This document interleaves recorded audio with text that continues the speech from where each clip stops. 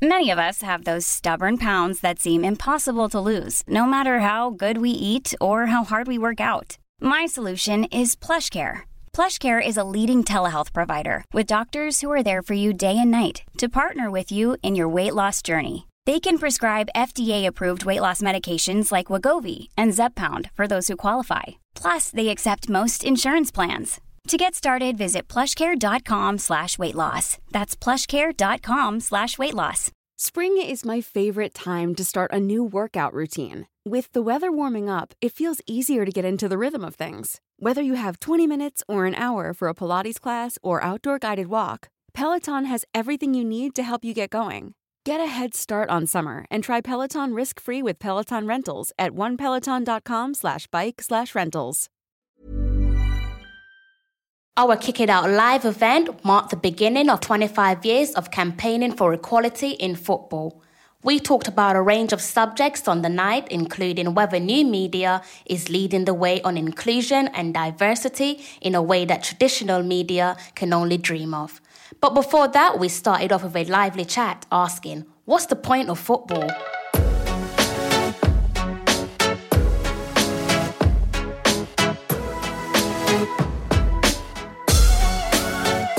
I think for me that football's accessible. It's not like golf, it's not like basketball. You can just put a couple of things on the floor and kick around. So as a game, it means it's the most accessible game in the world. What it's been useful for me in my career, and I think for a lot of people here, is that it's a great way of talking to people. It's a great way of engaging people, it's a great way of opening doors, and it's a great way of getting noticed. So for me, it's a game that's not like any other. It's the game that's the world's game. There's no other game that's played all over the world. Cricket's played by 20 countries. I think there's more nations in FIFA than there are in the UN. So it's our game. I think that's what it's about. What is football to me is, it's life, but and it fulfills me. And the more people it can do for that. For people, the better for me. What is the point of football? To me, I think it's a universal communication tool that allows everyone to acknowledge people's values and norms and show empathy through verbal communication, physical. Again, there's so many narratives that football demonstrates, whether that's winning and losing, teammates, team building, the list goes on. So yeah, it's something that everyone understands, even if you can't communicate verbally. There's always someone there that can kind of be your support. So for me personally, so my mum and my dad and my brother, I practically never see them. So when there's a football match, it brings my family together in the living room. So for me, it's about connecting with my parents and my brother better.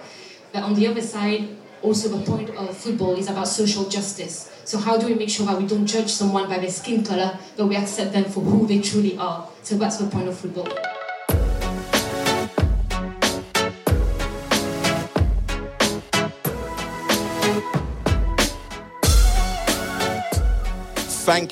Thank you to start off with for being here first and foremost, and for being part of Kick It Out Live, a recognition of 25 years of the organisation, from Let's Kick Racism Out of Football. If I say 25 years, when did we commence? When was Kick It Out founded? 93, 94, 93, yeah. 4 years later, becoming Kick It Out. So in 1997, adopting the name that we have now. We're very proud to be able to put this evening on. And I look across the audience and I think to myself, all right, I'll start again. I think to myself, this is football. We asked a question down for those of you that were part of the podcast, and the question was, what's the point of football? And someone then asked me, you didn't answer it. And the answer for me is this here. This is football. This is a representation of football. And this is what I'm proud to be a part of. So really thank you for being here tonight. A lot of people, just going to say this very quickly, a lot of people have commented on how young I look tonight. I'm just wondering whether that should be my look to continue. But listen, more importantly, we've got obviously some great speakers, some recognisable speakers. We'll have an absolutely great panel session. just talking about influencers of today and the media. And please just continue your conversations as well, the conversations that you've had already, which are always amazing. But more importantly, tonight's not about me. It's about the organisation, and at the head of the organisation is a man who I have the utmost respect for, and a man who has led this campaign for all of its time in existence. And you're going to hear from him now, so I'd like to introduce Lord Herman Ousley.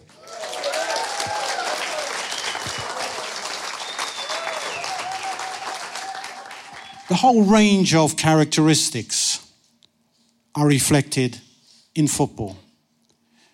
During the last 25 years, the point of Kick It Out in dealing with the point of football has been to change it and make it more inclusive.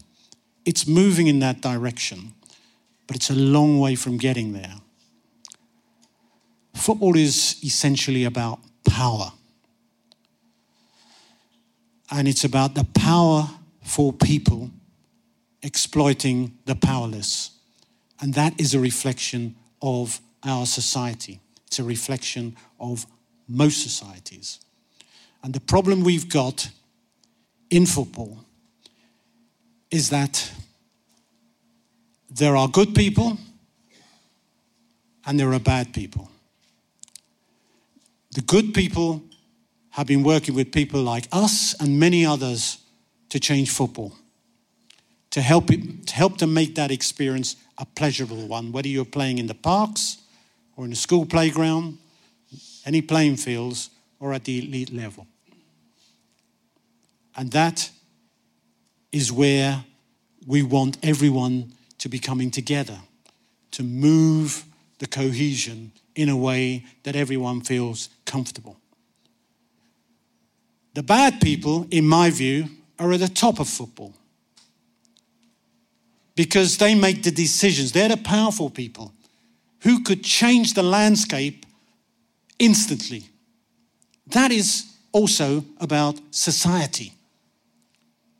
There are many people who can transform their organizations, many people who can make a difference, who are not making a difference. They play games.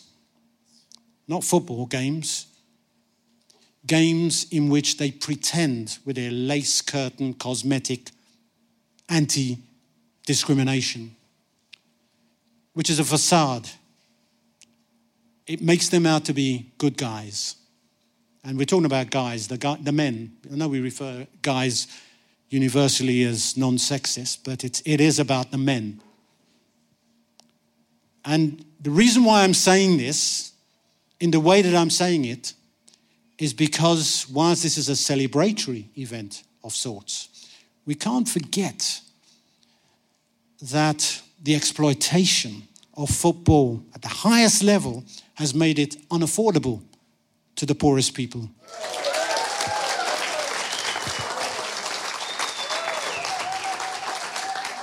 Hi, I'm Osei Sankofa, and you're listening to the Kick It Out cast, the official podcast of Kick It Out, tackling racism and discrimination in football for 25 years. Just like to introduce Crystal Davis, who is going to lead us now in the panel session that we're going to have for the next 20 minutes with some really exciting people who I'm quite sure you'll be happy to hear from. So, Crystal, over to you. Guys, before we get started, could you kindly just tell the audience who you are and who you work for? Okay, I'm Robbie Lyle. We've got a media platform called Arsenal Fan TV, or AFTV as we're now known. And basically we cover Arsenal Football Club. We follow them up and down the country, around the world, anywhere they go. And we focus on giving fans a voice and let them have their say on Arsenal Football Club. Hello, I'm Martha Kellner. I'm Chief Sports Reporter for The Guardian and The Observer. I'm belonging to the traditional news media, in inverted commas, and I mainly focus on sports news, so football, but also a range of different sports as well. I'm Ellie Benjamin. I'm a director and presenter for Copper 90. We're the world's biggest youth media football network now across Snapchat, Facebook, but primarily YouTube, where I present a couple of series on derbies and international football and many others. Right, thank you. So I've done some digging and I noticed the three of you have something in common besides, loving football and other sports. Coincidentally, the three of you were in Russia for the World Cup, so I'm just curious to know what was your World Cup experience like, starting off with you, Robbie. I really enjoyed Russia. Obviously, before I went there, like everybody probably in this room, I was very worried. I'd heard all the rumours about it being racist, the rumours about, if you're an English fan, you're going to get attacked and stuff like that. And I have to say, I was pleasantly surprised. It was very friendly out there. The tournament was really well organised, met fans from all around the world, and basically it was what a World Cup should be, which it was a celebration of football. And on top of that, England done really well as well, which was a bit of a surprise. I really enjoyed all the World Cup. I went to all the England games, and I thought it was fantastic. Fantastic World Cup. It's good to hear. I think similarly to Robbie, I'd obviously heard and written about a lot of the negative aspects of Russia. 2 years before, we'd had all the problems with the hooliganism in Marseille, with Russian fans interacting with England fans, with arrests there, and obviously gratuitous violence, which we saw on the TV and in the newspapers. And I think, having said that, and the lead that the English politicians took in not going to Russia, we had no official presence in Russia. There was that negative view going out there. There was the worry that we'd see similar scenes that we saw at Euro 2016 repeated in Russia. And I think what was really great to see is the way England fans handled themselves out there. I covered sort of the fans quite a lot. I went and spoke to them in the days before the game against Tunisia in Volgograd. And it's fair to say there was a fair amount of anger among England fans because not many people travelled out there. And I think they blamed the traditional media for portraying this idea of Russia as being violent and being inhospitable. But I think by the end of it, they'd really built up this friendship with the Russian fans. And I think for me, more than anything, it was a reminder to separate the people from the politics. Because generally, particularly the younger generation of Russian people out there, were so friendly. And I think they wanted to hear about English culture and English life. And they were genuinely excited, in the most part, to have us there. And Ellie? Like Robbie, I went to Russia with many reservations. I remember when I handed my passport into the embassy, and before I came back 5 days later to get it back. They handed it to me and I opened it. I really wanted the visa to be rejected, actually. As a person of colour and someone who focuses on football fans in particular and the culture within supporter groups, I had for many years been reading into some of the troubles that go on. So I went in with that mentality and I came out. It took about 48 hours before my mind was completely changed. Not to say, everything's working out over there, but they were so hospitable, they were so welcoming. I didn't have any issues whatsoever, and I was just really kind of taken aback by how, for the most part, you can't really judge a place until you're there amongst the real people in the neighbourhoods, not just the tourist areas, but the real parts, and you're sharing a meal with them or a beer or whatever it is, sharing a match. And Robbie? You know what I was going to say about Russia? It's like when Russia got the World Cup, I was like, they shouldn't get it. Because, all of the racism that's attached to Russia, how can they get the World Cup? But I actually went away saying that actually, you know what?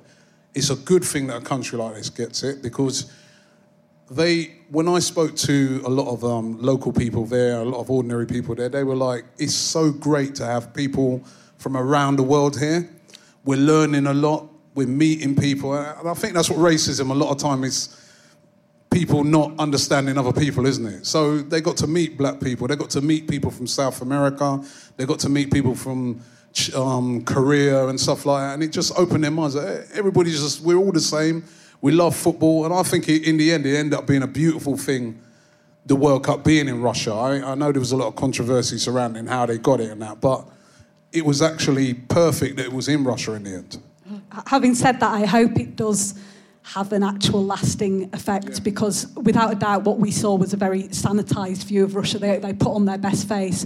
I think there's no doubt that Vladimir Putin said that they needed to show their best face to the world, and I hope that some of the things that we saw do have that lasting effect, because these problems weren't made up and they won't disappear overnight, or they won't disappear as the result of a 4 or 5 week long tournament. Now, reporting in mind, representation, what was that like? Because I go to games regularly for The Voice, and unfortunately I find myself more times walk through the press box and I don't see no one who look or sound like me. So what was that like in Russia? From my point of view, obviously I talk a lot about being a woman in football, a woman in sport journalism, and you often get asked, do you feel like the odd one out when you go to press boxes and at press conferences? And I think sometimes the answer is yes, although I think things are definitely changing for the positive. But I think these guys will be able to give a better view of new media, but I think definitely in the sense of traditional media, there's not a lot of diversity. I covered quite a lot of England games, and often I was the only woman, probably in a group of about 30 to 35 reporters who was a woman. There also weren't very many BAME journalists. There is a lack of diversity in traditional sports media for whatever reason that might be, and I think it's for a multitude of reasons. And that is something that needs to be addressed over the coming years, definitely. Ellie, Robbie, would you like to add to that? I did get to sample a bit of the traditional media because I got to go to one of the England press conferences. I think there was Darren Lewis from the Mirror was there, and then probably me, and that was it. I think there was another couple of black guys there, but they were from the African media. So, it's not. Still, for me, I get to go to a lot of these events and things like that, and I still find it's a bit embarrassing, actually, that we go there and, this is football. A lot of black people play football, and we are very we're not represented in the media. That's my thoughts on traditional media. Obviously, what I do, I focus a lot on fans and being outside grounds, talking to fans. Yeah, it was quite, I met fans from all around the world. So, it's World Cup, so that was fine. But when I went to that press conference, that was there's still got a lot of work to do there. Do you not feel welcomed? I mean, do you feel like, what is it specifically that you feel? I didn't feel not welcome because I think they know who I am. Yeah. So, I was welcomed in. I had no problems in there. They know who I am. But I just look on it sometimes and I think, this is football, right? England are playing. How many black players have we got? And I look around the room and there's not enough representation. I just don't feel, like you said, there's lots of reasons for it, and I want to see that addressed though. You know what I mean? And I go to a lot of functions where I went to a function the other day and I was told there's going to be a lot of the top journalists and top media people there. And then when I got there, I was the only black guy there. And I think I want to see changes in that. And I've kind of come in there because I've kind of come in a different way as well. So I really would love to see that change because I just feel that, a lot of things to do with football, on the pitch is okay. On the pitch is, as I said, there was a lot of black players playing for England. It was really great to see. But I do feel in football, managerial level, how many black managers have we got in the Premier League? Boardroom level, my club, Arsenal. No black people there. That's North London. That's in Finsbury Park and areas around, no black people live around there? So, that for me needs to improve. I'm not having a go at people right now, but I would like to see that in the future improve. I'd like to know what's being done to change that, because that needs to change. Now, focusing on our subject matter, is new media leading the way for inclusion? Personally, I think absolutely. At COP90, we have 4 major talent. Myself, Australian, of Middle Eastern ethnicity. Michael Timms, English of Chinese ethnicity. Poet of Jamaican ethnicity, and Vuj of Serbian ethnicity.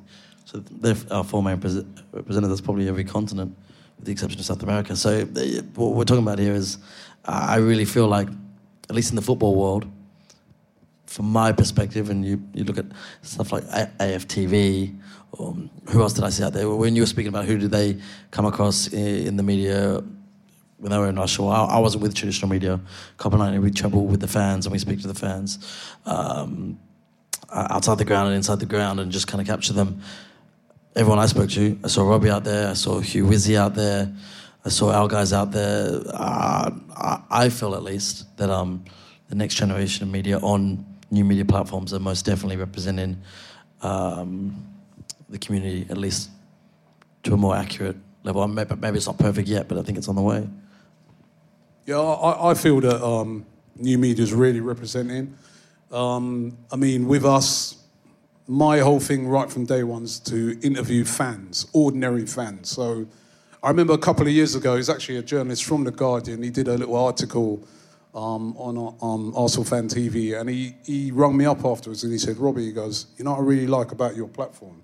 He goes, you get to see black people, Asian, women, people with disabilities. He goes, it's wonderful. He goes, I like the way, he goes, beforehand, he goes, you always have this image of a football fan being that guy at a football factory or, you know, Cockney speaking. But, you know, he goes, but you're showing that, you know, the fan base is and do you know what? It's not something that I was consciously doing. I just set out to interview fans, ordinary fans. And I don't, not like trying to pick out, let's get 2 black men in, I just want to interview fans. And if you're a fan of Arsenal Football Club, you're a fan of Arsenal Football Club. It doesn't matter what colour you are. And that's how, for me, it should be. And I look at a lot of platforms on social media, and that's how they're approaching it. They really are showing that, you know, football is and sport in general is a really diverse thing in this country. And I think new media really is leading the way on that. There's a lot of people who've emerged out of new media like yourself and that, you know, and myself. I don't know if I'd be sat up here if it was the traditional, you know, but it's given me a platform to be able to do what I do. It's given a lot of other platforms to people, and I think it's really leading the way on this at the moment. Like, me personally, I don't even like Arsenal, but but the reason I tune in every week... Nor does Troy, he don't like Arsenal. The reason I started tuning in when I was in Australia was the guy from Leeds, the Nigerian guy, what's his name? Kelechi. I was like, I'd never met a Nigerian coming from Australia. I was like, wow, this guy's amazing. And then there's obviously Troops and Ty and Mo, and like it's like a Pakistani English guy and a Jamaican English guy and a Nigerian English guy from Leeds. Like, it was just wild, and that's what got me into Arsenal Fan TV, is like seeing different real football fans like talking to me and showing their characteristics, you know, so I think it's important. And Martha, you're slightly different to Ellie and Robbie in the sense that you went down the traditional route, but what's your take on new media? How powerful do you think it is when it comes to reporting? I think it's hugely powerful. I do worry sometimes that the lack of diversity has an effect on the stories that we tell and the way that we tell them. So I've no doubt that it would improve, you know, the output of traditional media if we did have more diversity in our newsrooms. However, brilliant I think the job is that we're doing at the moment, and there are some amazing journalists who tell incredible stories without bias or anything like that. But yeah, I think the World Cup created a lot of stars, but something that really stood out for me in terms of new media was the emergence of the Players' Tribune, which is the online site which told the story of Raheem Sterling. And you'll obviously remember Raheem Sterling went into the World Cup having had that story on the front of the Sun newspaper about his tattoo. And I think he recognised the power of the Players' Tribune, of new media, to take control of the narrative of his story. And since then, we've seen Romelu Lukaku tell his story about his upbringing in Antwerp and the struggles that he encountered on his way to becoming, you know, a phenomenon. And so I think that's a really good example of new media being so powerful. And I was saying to these guys before in the green room, there's often a stuffiness, I think, and I might be as guilty of it as anyone among the traditional media about new media. And I think sometimes it comes from feeling a little bit threatened, and you sometimes don't realise some of the the figures in terms of the amount of people that new media platforms are reaching. We were just talking about, the figures that you guys have had sort of in, I think you were saying 20 million over the course of a month, and that's incredible. That's exceeding a lot of traditional media platforms. Ellie, did you want to say something? No, I couldn't agree more. I think I think they're going to merge as one eventually, because by the time the next generation come through, listen, I'm a massive advocate for print. I was telling you earlier, like I read the paper every week, and it's the first thing I do when I wake up. I make sure I buy it, I support it. But the fact of the matter is, a lot of my friends aren't anymore, and it's whether it's because they don't feel like their voice is being represented in those traditional platforms. They certainly don't turn on TV unless it's sport or Love Island, unfortunately. But the fact of the matter is, like, there's a new generation coming up that haven't been brought up on traditional platforms, and there's many reasons for that. But one of them is the fact that a lot of them, because this next generation is even more diverse ethnically, they don't feel represented, and so when they see guys who look like them or girls who look like them on their screens, it's the screens on their iPhones or whatever else they're going to turn to. Having said all that, and I couldn't agree more about new media and the role it plays. There is obviously still a role for traditional media, however much it's changing. We were talking about newspapers and what good journalism is being done. Some of the really sort of the stories which have changed society in terms of sport in recent times have come from newspaper journalists. Things like the football sex abuse scandal, that came from newspaper journalism. So there is, a hugely important role still for traditional media. Yeah, definitely. And my brother's involved in traditional media, and I've got nothing but respect for traditional media. I mean, and we're a new form. But obviously, we have to respect, these guys work very hard to get where they are. So I respect it completely. And I'd like to think that maybe sometimes some of the things that we're doing is helping to change some of the things that they're doing as well, because they're looking at it and they're thinking, well, we should be more diverse like these guys. And, so we should be both feeding off each other and helping each other. And I think if that happens, then it's all the better. Unfortunately, we've run out of time, but before I allow you to leave, since we're talking about social media, I need the three of you to tell me who to follow, who not to follow, and most importantly, who to block or mute. I follow Copper 90. They're brilliant. They are brilliant. I would definitely. His series that he did where he went round practically every ground in the world, which I was really envious of. Going to all these different derbies was absolutely amazing. I'll probably block Donald Trump and mute him. But then his stuff is quite compelling, so I do always end up looking at it. But I'll probably mute Trump. Obviously, AFC TV and Copper 90, and I'd subscribe to The Guardian and click that little button that says donate at the bottom. But no, I met a girl or a woman in Russia, Vaishwali Bhardwaj, who's a journalist for the London Evening Standard, and she's very, very good, and she's been on Sunday Supplement. She does a lot of newspaper work, but also I think is open to new media and that sort of thing, and I think she's brilliant to follow. In terms of not following, it's a little bit of an obvious one, but Piers Morgan, I've now removed him from my feed. He's an Arsenal fan, though. Oh, he's quite entertaining. He's very entertaining, but... Ellie?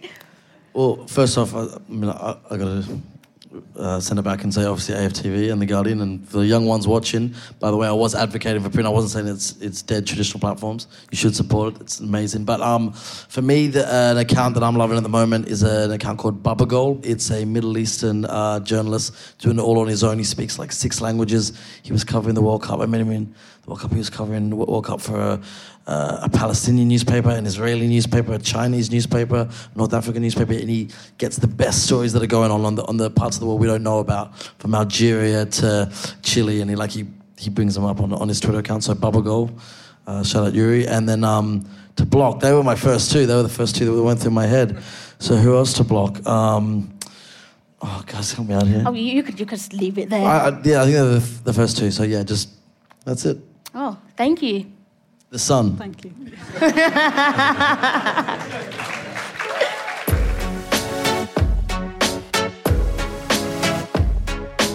Kick It Out, 25 years of campaigning for equality in football. Our next speaker is the chair of the FA's Inclusion Advisory Board, and I'm delighted to call up Paul Elliott to the stand.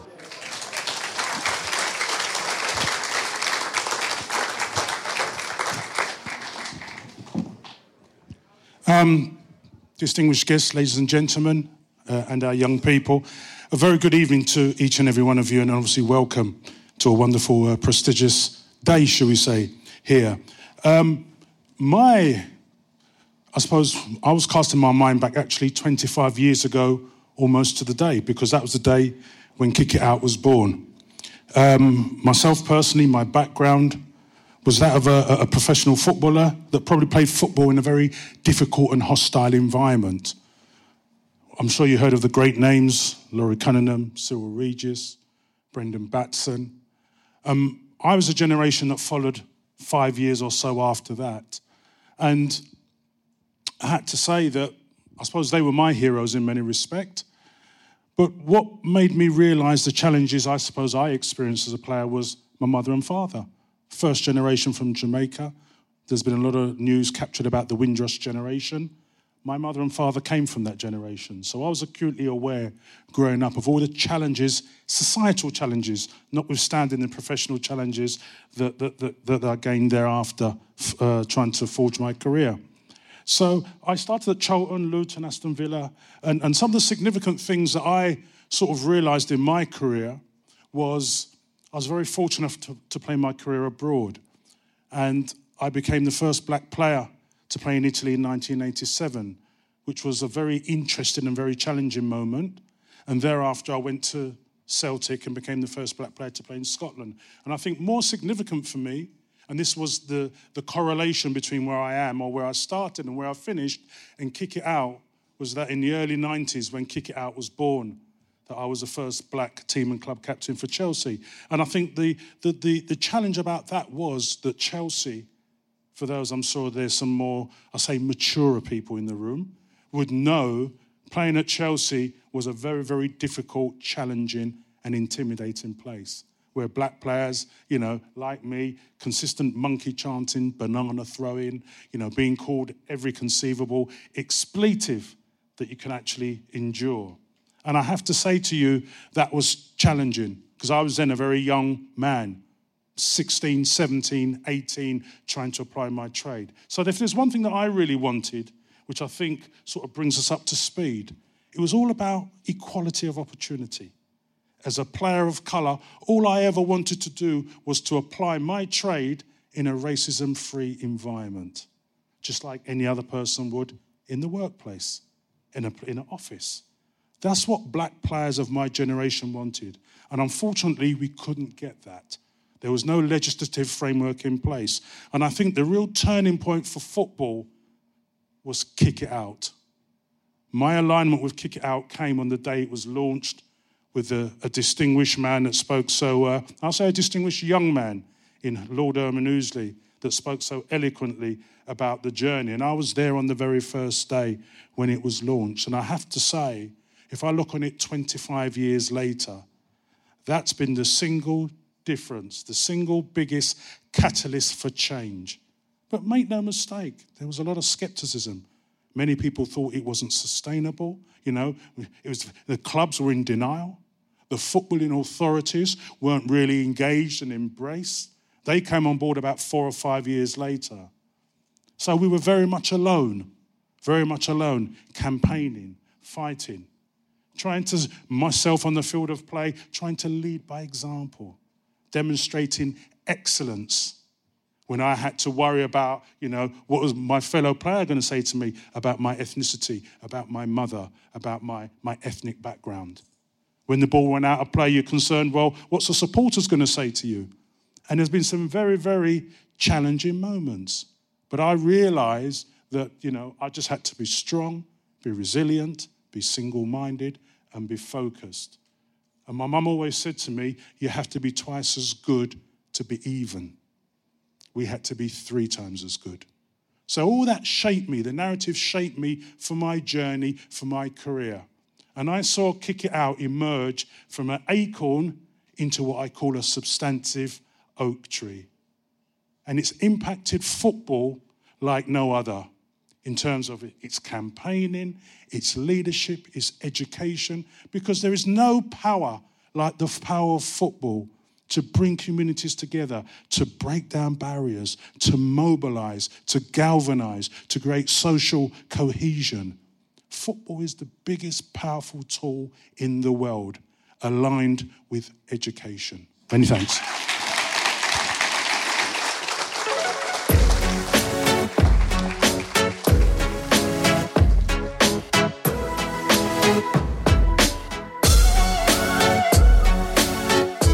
The Kick It Out cast is a Wise Buddha production.